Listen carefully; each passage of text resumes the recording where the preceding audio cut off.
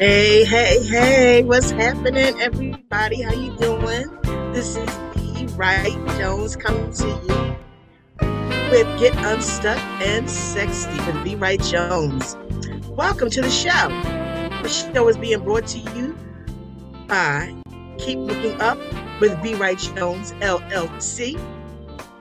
And I'm so glad that you're here with us on this Thursday afternoon. If you would like to connect with me, you can do so.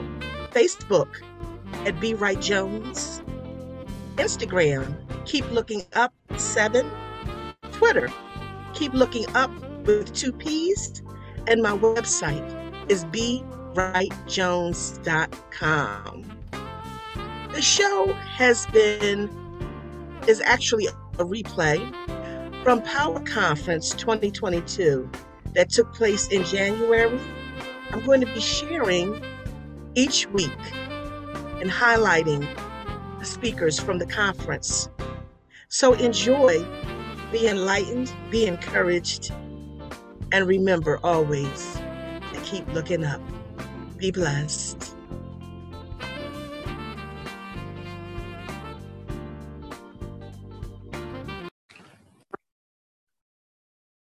Hello to all my beautiful sisters that are attending this wonderful Power Conference 2022. I am Reverend Patricia Hall, pastor of A New Way Ministries, and I am coming to you today to talk to you about the power of prayer.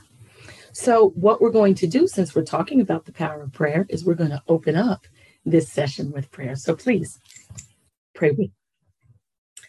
Almighty God, God our Father, God, our maker, God, our King, we come to you right now in the name of Jesus, God, lifting up your holy and precious name, giving you all glory, all honor and praise, God, for you alone are worthy of our praise. Lord, we're asking that you would send your Holy Spirit to sup with us right now during this time. We are asking, God, that you would open all spiritual hearts, minds, and ears so that we would all be able to hear what thus saith the Lord.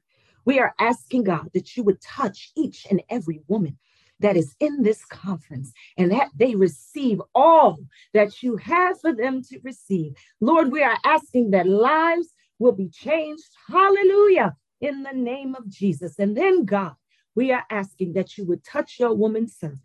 Lord God, that you would touch her right now in the name of Jesus. And all that is thought, said, and done during this time will be edifying to the body of Christ, but most of all, glorifying unto you. It is in Jesus' name that we pray. And we all say amen, amen, and amen. Prayer, the power of prayer. Before we actually get to the power of prayer, let's talk about what is prayer. We've all been taught that prayer is a conversation with God, but I like to call it something that makes us go a little deeper in our thought process, okay? And that is that prayer is a faith talk with God. It's a faith talk with God. It is a conversation that we have with God, but we are having it in faith. First of all, we have it in faith that God is who he says he is. And that is the number one and only true God, the great El Shaddai, God Almighty, omnipotent, all powerful. God is who he says he is.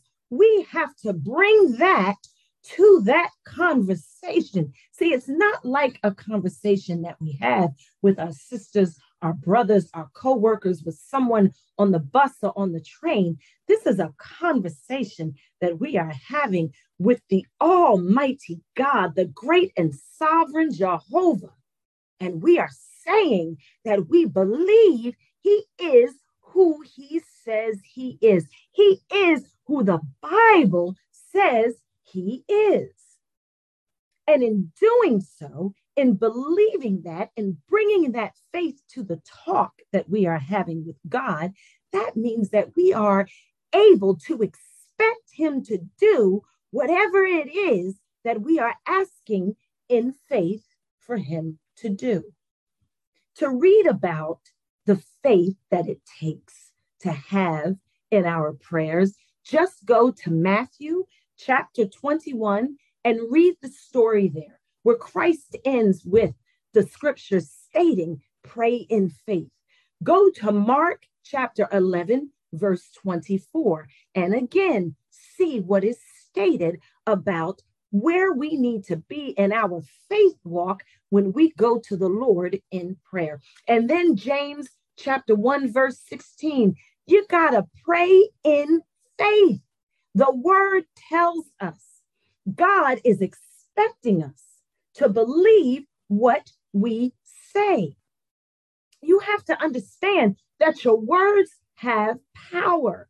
And if you go to God claiming faith, and then after you say amen, you knock it down, where's your faith? Where's your faith in the God that you serve? Where's your faith in who he is and what power he has in that relationship that you have with God the Father? Why should we pray? We pray because God tells us to pray. We live in a life, especially now, during all that is going on in the world, right? All that we have been through in all these months and almost 2 years, all that we've been through with this pandemic. We've been through so much where our faith may have been shaken a little, but the word of God tells us when we come to him with our concerns, that we should not be anxious, that we are to pray with prayer and supplication, believing that God is able to do exceedingly and abundantly more than we could ever imagine. That's in the book of Ephesians. And it's also praying about our anxieties and so forth is in the book of Philippians. These are things that we have to bring to the plate when we pray. The Bible tells us to pray. And then Christ tells us how we should pray. In the Gospel of Matthew, we learn that there's a formula for prayer. There's a formula for how we are to pray. We all know what is called the Lord's Prayer or the Our Father, right? That starts off with Our Father, which art in heaven. Hallowed be thy name. We know that prayer like we know the back of our hand, right? However, Christ gives us the perfect example of how to pray. First, you are to go to God, acknowledging him for who he is. That our Father, which art in heaven, hallowed be thy name. You are the King, the supreme God. Glory to you, Almighty God. And then you are to bring him your prayers and your supplications. Christ did this himself when he prayed in the Garden of Gethsemane the night before he was crucified. He went to God, his Father, in prayer. And what better example than Christ himself about how we are to pray? And throughout Scripture, we are given numerous examples of individuals who had a prayer life with God. And the beauty of it is you hear and you read about their faith as they prayed. Let's look at Naomi. Naomi can be found, of course, in the book of Ruth. Naomi was the mother. She lost her husband. She lost her sons. And it was just Naomi and her daughters-in-law. And she prayed, even in the midst of all that she was going through. Naomi prayed in faith. She prayed for her daughters-in-law, of course, but she prayed with faith. And in that faith prayer, right then at that moment, the power behind that faith began to activate, and God began to put things in motion. And so she ended up going back to her homeland with Ruth, her daughter-in-law, who was diligent in her behavior, in her actions of how she was going to be with her mother-in-law and take care of her mother-in-law. But what we see is Naomi's prayer becoming an faith in action. As Naomi prayed that prayer, she may not have known how it was going to turn out, but she had faith that it was going to turn out. And how did it turn out? Her daughter-in-law, Ruth, came to her rescue by being obedient and doing as she was expected to do in that scripture. And through her obedience, she was able to care for and tend to not just herself, but Naomi. Because Naomi prayed in faith, God activated that prayer and it began to unravel and show that our God is faithful. The power of prayer, the power lies within our faith, within the way that we pray in faith. Let's look at another woman in scripture, Judges, okay? Deborah, the only female judge before there were kings and so forth. We had judges. God gave us and anointed a woman judge, Deborah, to be the leader of the people. And in that leadership, she knew that when it came to certain things, she had to go to the Lord in prayer. And she prayed in faith.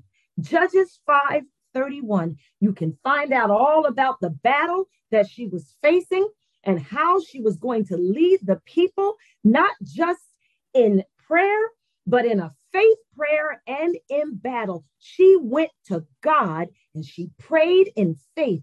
And in that prayer, God activated. Hallelujah. He activated how it was all going to turn out. And in that activation, because of Deborah's faith, victory was theirs. Amen. When we pray in faith, we unlock chains that could be on us, not just from our past lives or things that we have done, but from the enemy, from the power of the enemy, because trust and believe as we walk this prayer walk, the enemy is coming after us. He doesn't want to see us succeed. So we always need to be in a position and a posture of prayer. And I'm going to get to that in a moment, but I want you to stick with what the power of prayer can do. Now I want to take you to Esther. Read the book of Esther, okay? Esther went to her people and asked them to not only pray, but to fast. And the two together are such a powerful weapon that we have when we are facing the enemy. Prayer is a weapon. It is a weapon. And the people of God used prayer during that time to put Esther in a position where she was able to go before the king, hallelujah, and to ask that her people be saved. In that prayer, God was able, because of the faith that was behind the people of God, God was able to do again exceedingly and abundantly more than what we could have ever imagined. Esther never imagined that when she entered into that temple, into that place where God was not apparent, where he was not praised and worshiped, when she entered into that situation, she never imagined that God would use her, glory to God, to save her people. But that's the power that is packed behind our prayers when we go to God in faith. Power of prayer, it can literally break chains. It can break the chains and the weapons that the enemy uses against us to bind us in our fear, to bind us in our situation, in our present circumstances. Look at Paul and Silas. They were imprisoned. In prison they were. They knew that they had people out there, the faithful were praying for them. And then they also began to activate their faith in their prayer. And in praying in faith, glory to God, as they were imprisoned, their chains literally fell away. God came in at that moment because folks were on one accord praying. Hallelujah. And the earth shook and chains were literally broken. So much so the guards came to see what in the world is happening. And when they came to see, they saw that the chains had fallen. They thought for a moment that the prisoners had escaped, but Paul and Silas were there, unbound, hallelujah, and unchained, all because of who were in prayer. Let me tell you something. Never go to God doubting that he is able to do your prayer, that he is able in Ephesians chapter 5 to do exceedingly and abundantly, Ephesians chapter 3, to do exceedingly and abundantly more than you are able. God is able because of the faith in your prayer. Don't think you're not able to pray in faith. Don't think that you are too weak to pray. God is able to do exceedingly and abundantly more than our minds can even imagine. He is God Almighty, the great Jehovah. So I want you to try something the next time that you pray. And this is what I was talking about earlier. In conclusion, I want you to understand how much power you've got in your prayer life. I want you to try something. I don't want you to end your morning prayers. I'm hoping and trusting and believing that you all pray to God first thing in the morning. I don't want you to end your prayer by saying amen. See, we seem to think that when we say amen, our prayer is over, right? That we have ended that relationship, that faith talk with God. So I want you to pray in the morning, but I don't want you to say amen. I want you to stay in the posture of prayer all day long.